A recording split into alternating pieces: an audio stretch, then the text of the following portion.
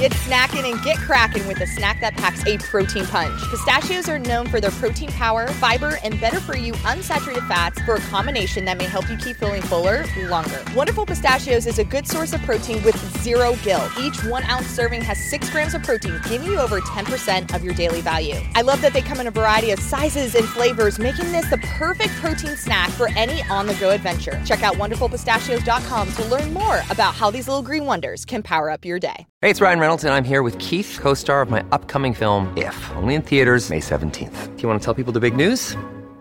All right, I'll do it. Sign up now and you'll get unlimited for $15 a month and 6 months of Paramount Plus Essential Plan on us. MintMobile.com/switch. Upfront payment of $45 equivalent to $15 per month. Unlimited over 40 gigabytes per month. Face lower speeds. Videos at 480p. Active Mint customers by 531.24 get 6 months of Paramount Plus Essential Plan. Auto renews after 6 months. Offer ends May 31st, 2024. Separate Paramount Plus registration required. Terms and conditions apply if rated PG. When you need mealtime inspiration, it's worth shopping Kroger, where you'll find over 30,000 mouth-watering choices that excite your inner foodie. And no matter what tasty choice you make, you'll enjoy our everyday low prices, plus extra ways to save, like digital coupons worth over $600 each week. You can also save up to $1 off per gallon at the pump with fuel points. More savings and more inspiring flavors make shopping Kroger worth it every time. Kroger, fresh for everyone. Fuel restrictions apply. Good morning. Welcome back to the FloTrack podcast. My name is Lincoln Shrike. He is Gordon Mack. It is Wednesday, June 10th. It's a beautiful day in Taylor, Texas, where I'm at. Gordon, where are you located currently? I'm back in my spot in the McDonald's park, same parking spot by the same McDonald's that I was here 3 weeks ago. Now this week I'm doing all the pods live from the great McDonald's franchise, and still have yet to go inside the McDonald's. I mentioned this to Kevin today. I don't know when's the last time I even had McDonald's. I can't imagine when last time you had McDonald's, being a vegan. So when's the last time you had McDonald's? No, believe it or not. So let's see. It would have been just about 10 maybe days ago. We were driving out to a state park here in Texas, Colorado Bend, and realized we were kind of hungry and options were limited. So me and my son pulled into the McDonald's and got fries, and I got a coffee, and he got a lemonade slushie. I didn't know they had those, but it was an impulse buy. So I did eat the French fries, probably violated my veganness just a little bit because I'm sure the fries were cooked with some animal products, but you know, it was all good times. No meat was consumed in the making of that meal, but I will occasionally dabble in a McDonald's trip, so I'm not above it. Okay. I respect that. Yeah. I did not. Yeah. I thought you were going to be like, I haven't had McDonald's in like 12 years, but no, you were like 10 days ago. First of all, their coffee costs like 75 cents. So like, that's a nice thing compared to Starbucks, which is, you know, even a cup of coffee is like above $2 now. So that's always a pull. And then, you know, I mean, who doesn't like their French fries? They're pretty good. We yesterday, my girlfriend JoJo was doing a track workout, and we found this track. It was a 600-meter track that was squiggly. It was weird. It was a very unique track. If you guys have Google Maps, you should try to zoom in on finding the spot in Galveston. But yeah, it's always interesting finding a track that's not a normal 400-meter track. It was a squiggly track. It was like 3 lanes, and they called it track and field. Like, it wasn't like this is like a path. Like, it had a sign saying school's track and field facility or whatever. It was really weird, but a 600-meter track. Do you think we should? It was made of a typical track surface? Yeah. Oh, wow. It was weird. But it was like a squiggly. Like, it wasn't like a perfect circle. Like, it kind of moved in and out. And it made me think, like, wouldn't it be kind of cool if like tracks had like home track advantage the same way like baseball fields have unique outfield dimensions? You know, we should have like weird ways of designing the track. It's like, oh, you go to Eugene, they got this weird turn, or you go to New York or Pennsylvania or Philadelphia, and you have this weird sharp left angle. Well, this one, you don't turn left, you turn right, you know, something like that. I would be very for that. And like one of them that was trying to be really intense, like the steeple pit could be an alligator pit. And so like one or two people every year would just die by alligator. And when they were getting eaten, we'd zoom in on the alligator. Oh, the alligator's got him. Yeah. Yeah, I would be You're for taking that. it a little more comical. Okay. I think it's too legit. extreme. Yeah, I think Too extreme. no, legitimately, you could have unique style tracks, right? Because you have some tracks that are banked, some that aren't indoor. Why not have some that have like longer turns? I mean, I guess technically Penn Relays' track is different from a normal track. Yeah. And that's not enough though. right? Not enough. Yeah, It's that's not true. significant enough. We're so obsessed with fast times though that I don't think anyone would ever buy into that. But I actually very much am support of that. You see online, people like they built these tracks. I don't know where they are in the world, but like, you know, they'll have like hills and stuff. I think it's very expensive to do that, but I would very much be in support of that. Makes things a lot more interesting. There's a track in Austin, Texas that's like almost a full circle. Like it's like the straightaways are like super short. The straightaways are only like 25 meters long, and it looks like it's just a giant circle. It's near our office. It's down by the lake, which is kind of interesting. Yeah, I mean, I saw there's a track in New York that it's like a triangle. It's weird. I don't know. Some long straightaways, not very long turns. No, I don't know. I feel like it'd be cool if there's unique types of tracks. Hey, man, it's June 10th in the middle of a pandemic. We're going to have to talk about track designs at one point. So and here we are. You're teaching me stuff. I did not know that there was a triangle or even a perfect circle in Austin. I have to wonder if the circle thing was just somebody thinking they knew how a track was supposed to be designed. It's like, oh, it's a circle, right? And so they just did it and they had no idea that it was needed to be more of a, what's the word I'm looking for here? Oval. There you go. Yeah. And it still has a straightaway too. The straightaway is it's basically a circle, and then they made extra track that's like a long straightaway. So it's like a one line and then a circle, like kind of like looks like the Omega symbol. It's kind of weird. Anyway, no, I'm for it. I'm excited. Check it out. We should go there and film it. It's by our office. What do they have, like octagons or like a pentagon? I'd be for it. That'd be neat. Just all straightaways and little teeny turns. That could be fun. That would be fun. All right. Today's show, we are talking the news that came across last night. Brown University, somewhat surprisingly, has reinstated their men's track and field and cross country programs. University president Christina Paxson came out and said that the pushback against the initial cut, which took place on May 28th, the pushback prompted her to reverse the decision. We knew that a big part of the pushback from the Brown community and those outside of it, and I think specifically of Russell Dinkins, who ran at Princeton, but who wrote a very impactful article talking about how removing the Brown track and field and cross-country programs was going to seriously cut down on diversity of the athletics program. He cited that there were 11 African-American members on the track team who would be eliminated. And after Brown had came out like most universities and most corporations and people in the last couple of weeks talking about how Black Lives Matter and all that they were kind of being hypocritical by taking away their track and field team. So it worked. The fact that they pointed out this hypocrisy, and I think of Dinkins and the people at Save Brown Track, they pointed it out and said, this is not an expensive sport to be on, to put on. And you need to put your money where your mouth is when you say you support diversity and better. And look at it. We got track and field and cross country back at Brown. What was your reaction? I was surprised that quickly they changed their minds. It kind of, when you're willing to change your mind that quickly, then why did you make that decision in the first place is what I think about, right?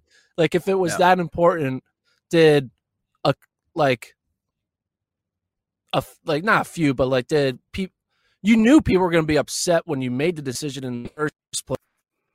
Yeah, that people were upset. That's why you went back. It's like, well, you knew people weren't going to be happy that you're cutting an event that people like. But then you so quickly, it almost means like you kind of, I don't know. It's weird. It's like weird how like they are bringing back track. I mean, how many other sports did they moved to club? It was like 8 or something. They like that. It was like moved a bunch, right? before initially they moved 11. That counting track and field and cross country is 3 between indoor, outdoor, and cross country. And they gained 2, so it was a net loss of 9. Now it's a net loss of 6 because they brought back the 3 seasons of running and track and field. Yeah, I mean, I don't know, but like, what are the other sports that are getting cut? Like, because I saw like in the post, they're like, well, what about our sport, equestrian or whatever? I don't know, like, yeah, that. I'm not sure what sports they are. They're probably like squash, equestrian. Track is and actually got cut. It's just weird how we're seeing all these cuts happening, like Akron, Central Michigan, Brown originally. I think UConn potentially about to bring the hammer down and make a drastic cut happening all over. And that all it took was an outcry that was enough for Brown to change her mind. I think Brown, maybe they weren't doing it for budget reasons because they have an endowment, I guess. I don't know. Like, I feel Akron's budget, they need to be more tighter than Brown does. I'm just assuming that because I assume Brown's a wealthier school. Yeah. But I don't know. I don't know the actual numbers. Sometimes your wealth isn't actually accessible. Like, a lot of endowments can't be spent on certain things. I don't know. I was just surprised that it was that quick and it worked. Normally it doesn't work, right?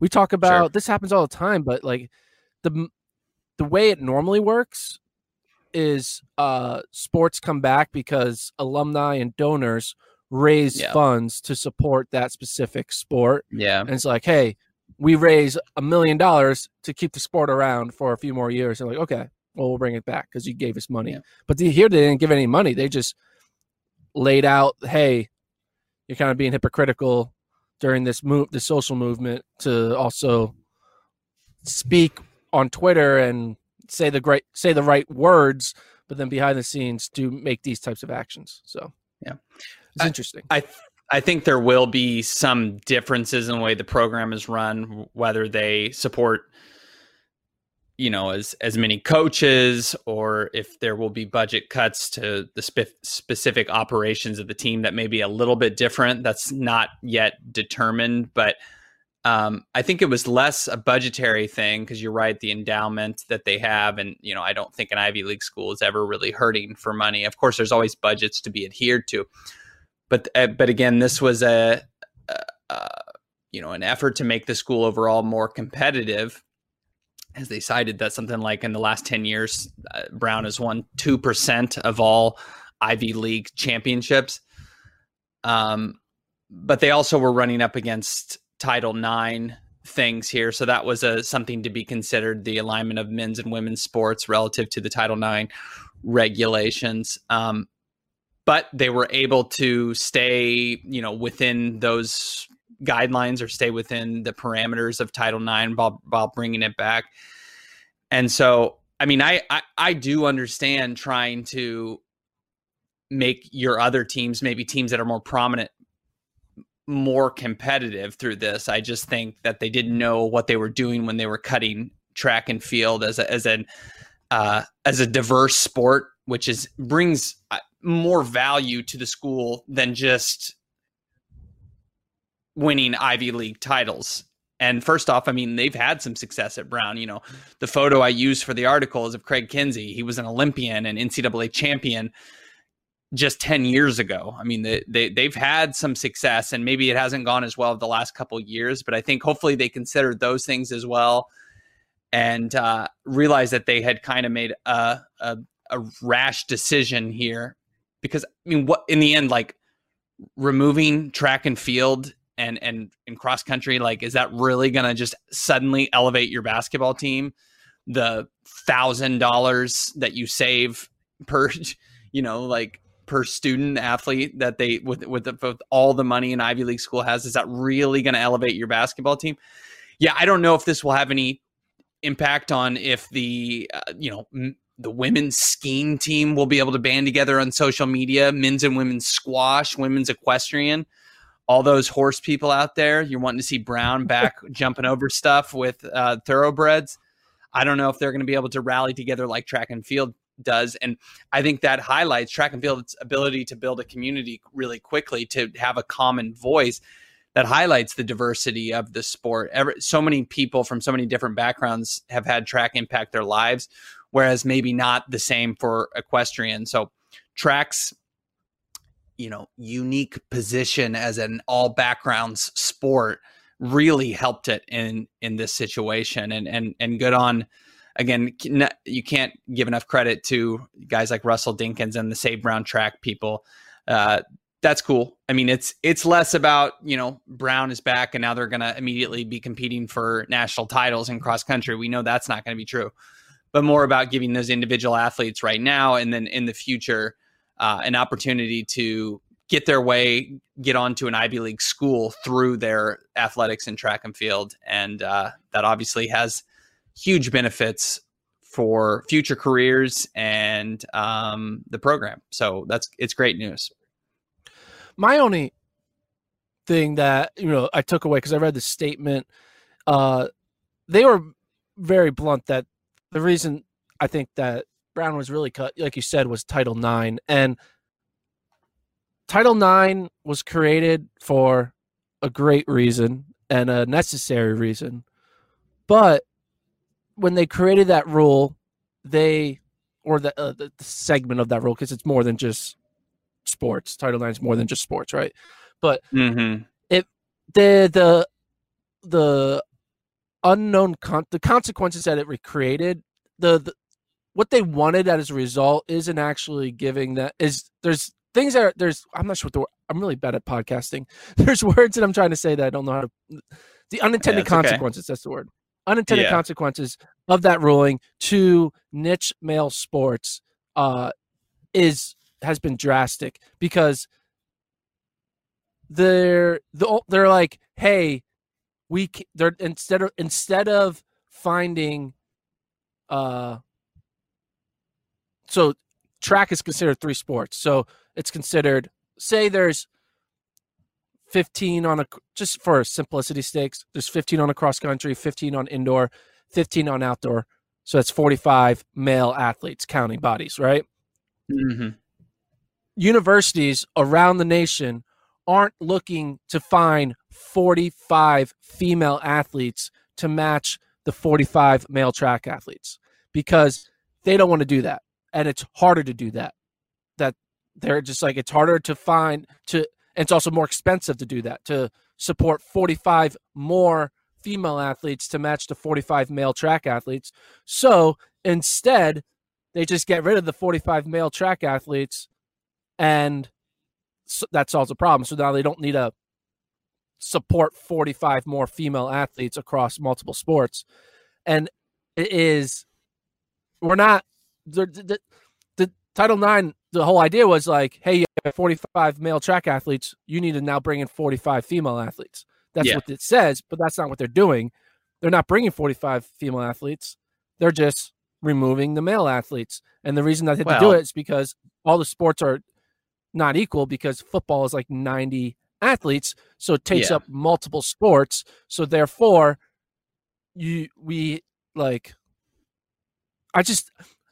think what they need to do is, I think it should be more about it. Maybe I think football should be like considered separate, right? Because if football maybe is considered separate, though, because it's not there's not a women's comp to football, right? There's no women's sport that requires 90 people, as you said, so that you do understand why Title IX is a thing, to give women equal access.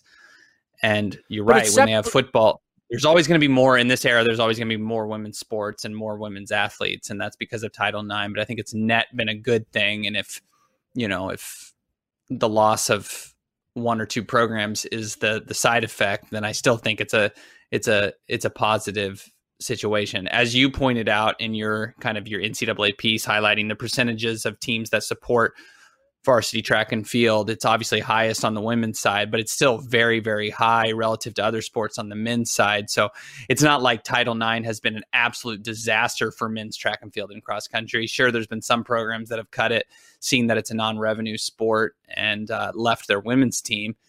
But like it's still above the 80%. Most schools have men's track and field. So it's not a huge concern nationwide. Well, yeah, okay. I'm more saying that when I say I want football to be separate, it should be separate. You know why it should be separate? Because football is the one that supports all the other sports. Like that is the bank. Football is the bank. And then the rest of the sports are spending the football's bank money, right? And so therefore, I think it should be football makes the sports, and then we need to have the equal amount of non-football male athletes. And that's what I think we should do, because I think it's economically makes sense, because these sports departments need to be financially stable. And the way the system is designed is that in order to be financially stable, they just need to, like, the utopia sports. If every athletic director could have their way, this would be the way they would have sports. They would have men's basketball, men's football. So say that's 90 football athletes, 15 basketball athletes. We'll just round it to 100 male athletes, one in basketball and football total. And then they would just only have 100 female athletes in the rest of the sport. There will be no other niche male sports, because in their mind, the most efficient way to make money is only have athletes that can generate revenue, which is football and basketball players, and then match that with the female athletes, so it's equal 100-100. And there's no incentive to have a male soccer player or a male wrestler or a male track athlete. There's just there's no incentive for that, because they don't make any money. They just cost money. I mean, the only incentive is legacy and pride and like history. But it's also what the NCAA wants. Obviously, the NCAA doesn't want to just be an entity, an organization where they're like, all right, you've known for years that all we care about is basketball and football. Now, literally, we're just cutting every men's sport besides basketball and football, and then women can figure out how they want to fill out their sports. I mean, that's absurd. I do think there's some. I know we hesitate to say that there's goodwill with the NCAA, but I think they want to include as many athletes as possible. You know, NCAA, for as tough as it is to be an NCAA athlete, it's pretty accessible, because you can find your way across 3 divisions. You can be, you know, in most cases across, 15 sports per gender. They do want that. I know that they have to make money with football and basketball, but those sports are on their own and in a separate category without there having to be this official thing where it doesn't count against the school's number. That doesn't work like that. You can't just put them in another category. It's just simply, it's not fair just because it brings in, more money. That's ridiculous. That'd be like me saying, well, I bring in money for my family, but my son is a net negative because he loses money because all he does is eat my food and gets me to buy toys. I should cut him from my household. It's not all about making money and nothing else, of course. I mean, of course, that's what it comes down to a lot of times, but there's more at stake than just cash coming in. I think it not just to make people happy and not just because everyone deserves a participation trophy.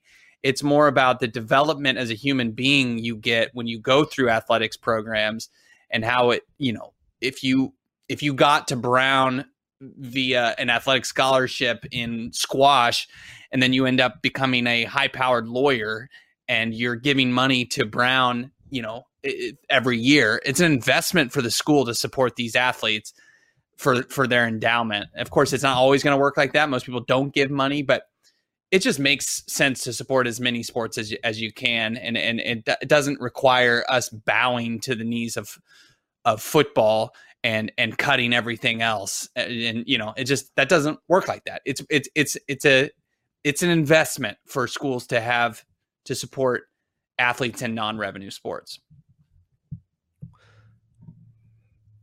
I get it. I understand it, but I just think when these athletic directors look at their expenses and revenue and they keep on seeing, I mean, constantly have their expenses being more than their revenue, and they also are all stupidly constantly raising their expenses to try to compete with the school next door by building new facilities and doing this and giving raises to coaches and all this stuff. They're just creating a business model that is bound to break. And I mean, I just think that they are some of these schools that don't have the luxury of like being a Stanford or whatever are going to start to. I get what you're saying is like, you know, the analogy you gave, like just because football is the only one that makes the money doesn't mean, you know, we evict everyone else that doesn't bring in money. And they do bring in money by, you know, being non-scholarship athletes and coming in and enrolling, and maybe then they eventually have their son or daughter come in and enroll, and they also go on and have successful careers, and then they give back, or they have a good, like, hey, this become president, and then that president is like, I went to the University of Florida, and then all the people are like, oh, our president went to University of Florida, let's go to I get it. But I don't know, man. I think that a lot of times the idea of investment and is hard to hold on to when you're just trying to make the next school year's budget work out. Yeah. And I think a lot of these people are just trying to figure it out in the short term and not thinking about the long-term greater good for the university. You know? All right. So we'll move on to talk about some track and field, which is happening, not just an Ultimate Garden Clash, but real kind of track and field with a few caveats. The Impossible Games are tomorrow, Thursday, in Oslo, Norway, with also some remote athletes competing in the meet. Mondo will be there. Carson Warholm will be there. The Ingebrigtsens, of course, will be there in their native Norway. I guess Carson Warholm also a native Norwegian. Then we'll also have the Kenyans, Team Chariot, competing against the Ingebrigtsens in a 2,000-meter race from their base in Nairobi, Kenya. Gordon, this meet looks like nothing really we've ever seen in track and field. Of course, that's prompted by the pandemic and everybody trying to still social distance. What are you excited to watch tomorrow at this event? I mean, I think like a lot of people, most excited about seeing the Team Kenya go up against Team Norway in the, what are they doing? It's a 3x. So 5 people are racing per team, and then it's like a mini cross country thing. And then your top 3 finishers, it's not points, it's combined time. So if somebody, your top 3 finishers combined, you get the victory. Of course, the Kenyan team they're used to altitude, but seemingly they have a disadvantage competing at 6,000 feet relative to the Norwegian team, which is at sea level. But there's some good athletes here. It is good, and it'll be interesting to watch. And the whole, though, altitude caveat, I feel like kind of ruins it a little bit, because if Kenya loses, you could always say, oh, they lost because of altitude. And then if Kenya wins, then you'll be like, oh, Norway wasn't trying. That's what I would think, I don't right? know about that. They're definitely just going to try.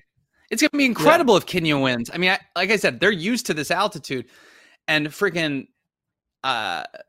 Chariot has run some ridiculous times at altitude. I think he's run like 332 or 333 at like 6,000 feet. I know he's run a 143 800. And 800, you could say, oh, it's pretty much a wash, but still, you get a little bit of help with that. Could convert to a 142. I mean, these guys are used to it, so I think that's probably what went into it. Also, they can't, travel right now given to the pandemic, but I think this is going to be closer. I'm leaning on the sides of the Ingebrigtsens, one, because Jakob is so good. He's not quite on Chariot's level, but he's pretty close. And then, Henrik was really close to his brother in that 5K they did last month. And then Philip's a freaking world medalist. So that's a great team right there. Kenya's going to just have some work to do. They're going to have Chariot probably win the thing and run quite a bit faster than everyone else, and hope that Managoy, the 2017 world champion in the 1500, is back to full health. And then they'll have to get help from some. They don't really have any other superstars on their team, so they're really going to need Chariot and Managoy to step up, particularly, like we said, against the altitude. But this is going to be fascinating. I'm hoping there's no technical difficulties, because if there's technical difficulties, it's like it ruins the whole thing. I mean, obviously any technical difficulty, but it's like we won't know exactly when if the times are on the same time. I mean, they're doing simultaneous streams. I'm just fascinated to see how they pull this off logistically, let alone just the outcome of the race. And the result being based off of, like you said, total time of the top 3 from each team.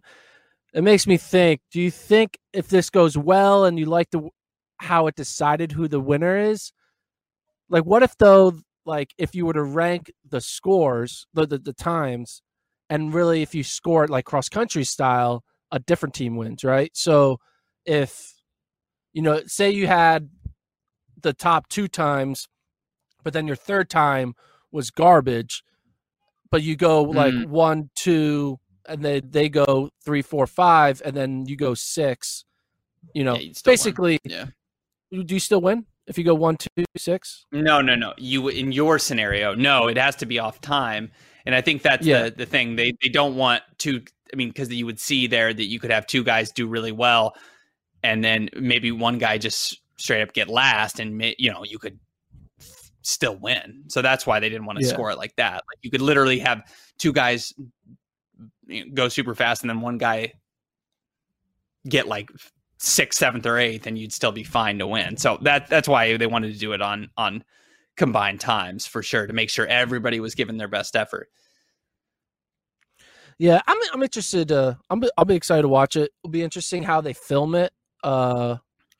And making sure, like, because you got to coordinate, like, there might be a delay, right? Because you're trying to bring in, like, to start the gun the exact time in both countries. I mean, I guess they could just look at their clock, but there might be like a delay from the satellite feed of Kenya or from Norway. They got to match it up. Because what if it's like a 5-second delay? It'll be weird. Anyway, I don't know. It'll be fun to watch, though. I'll be watching. I'm not envious of the producers who are trying to figure this out across continents right now and getting, the screens aligned and making sure I don't know. There's going to be a ton of complications to make sure this is working. I'm sure they have it figured out. I mean, I don't know where exactly this is streaming. I mean, usually we're used to seeing NBC Gold put these types of events on. I don't know if that's the case. I'll have to check in after we're done recording to see where this is going to go live. But man, they got a lot on their hands. Also going on in the Impossible Games, Mondo Duplantis against La Villenie, part 2 after their Ultimate Garden Clash. La Villenie will be still in France, while Mondo will actually be in Oslo, Norway. So he's traveling across the pond to get up and go jump. Does Mondo break the 6:14 world record? No. You don't think? After jumping 6:17 and 6:18 indoors, you don't think he can go to 6:14 on Thursday? I think Mondo has been being what is he, 20 now? Is he 21 yet? How old is he? No, I think he's 20. It's 20? I think he's been acting like a 20-year-old, realizing, hey, I don't got to do shit. I could just hang out and wait till 2021. So I don't think he is training as rigorously. I don't think he's training as rigorously. And I think he's kind of just taking it easy. I think he's going to go there. He'll probably vault like 590, 595. That's what I think is going to happen. I don't think he's in his peak shape. I think to break a world record, you have to be like, to break a world record, you have to be in the zone. You got to be focused. You have to be putting like, yeah, maybe he is. But you think someone's in the zone and focused right now when they know they don't have to worry about anything for a whole year? No, they're not. They're out there just kind of like staying in shape, and like taking it easy. And I think for someone like a pole vaulter, you kind of, I just think. No, I don't think it's set up for. I mean, we're seeing how great Mondo is, and we're just assuming whenever he shows up, he'll just go a world record, or he'll just vault over 6 meters. Like it's like easy. I'm like, still vaulting over 6 meters is like a very hard thing to do. That doesn't happen that often, And so I think for Mondo, I think for him to be in world record shape, he needs to be in an environment that is conducive to breaking world records, which is like intense competition, building up to a big moment. I don't think he's looking at the Impossible Games as like his big moment to break a world. Counterpoint here. I'll be happy for not going to be growing on trees and incredible marks. Yeah. What's the counterpoint? My counterpoint to that is he's already jumped 6 meters 7 times in 2020. And he was breaking world records in February when he knew there wasn't going to be any World Indoor Championships. So theoretically, or you would suppose that he wasn't even in peak form then when he was jumping 6:17 and 6:18 and smashing the indoor world record. He showed he was fit, albeit a different type of competition in that Ultimate Garden Clash by tying Lavillenie. He's the best jumper in the world. And I think, like I said, clearing 6 meters on 7 occasions already, he's going to be above 6 meters in this competition. And it's just whether or not he's feeling it on the particular day. I think he's got a great shot at going over the world record just based off what he did indoors. He was at a completely new level. He's not letting himself go. It's not like he's been out like partying all the time. At least I don't imagine. He's going to want to show up. He's known he's going to do this. And so he's without much else going on in 2020. I know there's going to be a Diamond League slate, at least we hope, coming up later in the summer. But he's in shape. He's young. I actually I don't think he's going to do it, but I think he's going to take a few cracks at the world record, and he'll dominate this competition against Lavillenie and the Norwegian pole vaulter. So I think it's a sneaky event, one we really got to pay attention to, just because running events are back and some of us are focused more on those. We really need to keep an eye, of course, on what Mondo's doing. Other things going on, Carson Warholm doing his best impression of a district high school track and field meet, running the 300-meter hurdles. He's doing it by himself, going after the 34:48, I think, world record. That he's not going to have any problem doing that. And why I say that is because he literally has run faster in the 300-meter hurdles indoors. I had no idea you could run a 300-meter hurdles indoors. It must not have been on a bank track, because hurdling on a bank track's got to be a little tricky. But the best 400-meter hurdler in the world will get this niche record, and he will do it easily, even though he's running by himself. So I'm excited to see that, albeit I wish we could have gotten Rai Benjamin maybe running in LA at the same time. That would have been cool. Since we're doing this simulcast with the Kenyans and the Norwegians, it would have been cool to have like Benjamin or maybe Samba also doing this. So a little bit left to be desired there, but all in all, I'm still excited for this meet. We also have Caroline Grovedal, the Norwegian distance runner. She's going for the Norway 3,000 meter record, which is 8:31.25, held by the famous Greta Waitz, I think. And she's going to do it with the help of wave light technology. So the little light bulbs ahead of her are going to tell her where she needs to be to break the time. And she's doing that all by herself as well. So this is a weird track meet, but I'm all for it, considering we haven't had much else to go on for a while. Is having the wave light technology, like a computer, pace you, is that legal?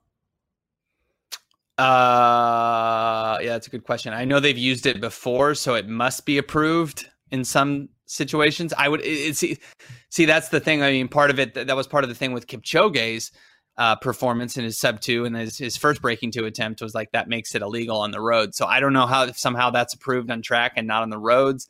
It must be fine. I mean, because they're doing it to target a record. So I would assume if a record is broken, now it's not going to happen, but if she were somehow to break the world record, I think there would be a little bit more controversy. But the Norwegian record, they're like, who cares if it's like a little bit outside the rules? It's just a Norway record.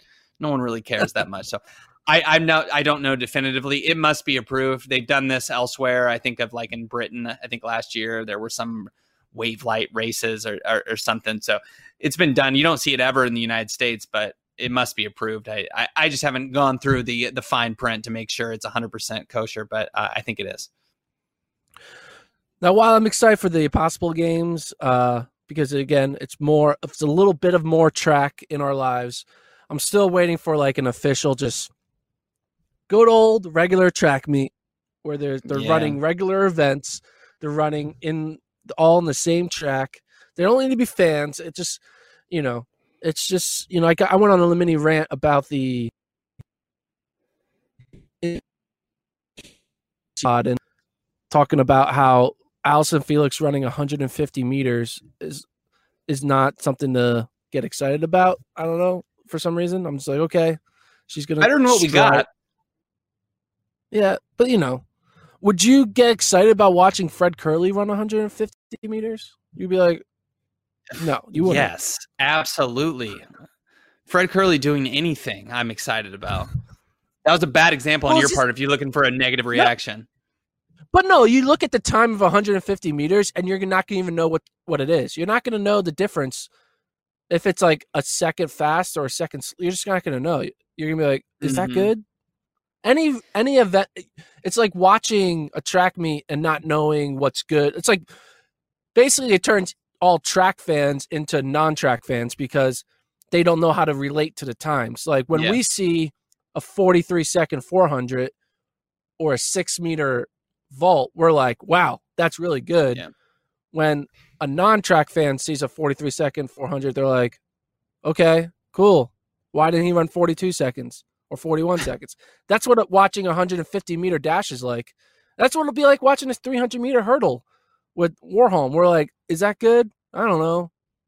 Well, now we know the world record. I understand what you're saying.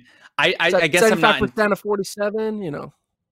Yeah, I think they are looking to break records in this time because it provides good PR, and that's why they're not seeing them run the 200 or the 4. I am like you. I wish they were running more traditional distances just so we could have a barometer of like where these athletes are at compared to where they would normally be in a June before a chance, in an Olympic year where they would, would be in all likelihood very, very fit and getting fitter. But I don't know. I don't really, as long as they're not wearing like, gorilla suits and running around and we're doing like bag races. It still resembles track and field. And so I'm for it. It's not the best thing. It's like a skills competition, basically, Do we really want to see Bradley Beal, like, passing the ball through a net on the, waist-high net? No, it's like, no, that's not that great. That's not as fun as just watching a game. But when it's like, would you rather have this or nothing? Or would you rather have this or like your choice is to watch old track and field clips? I'd rather have the new stuff at least. Good point. You're a good spokesman for the Impossible games. There you go. Yeah, I'm getting paid. It's real nice. No, I'm not. But yeah, that'll do it for us today. For myself, Lincoln Shrike, and Gordon Mack. Get ready to watch some Impossible game action tomorrow, and we'll have a full recap I guess it'll have to be on Friday's show. So tomorrow we'll have to figure out another topic. But yeah, we will see you guys tomorrow.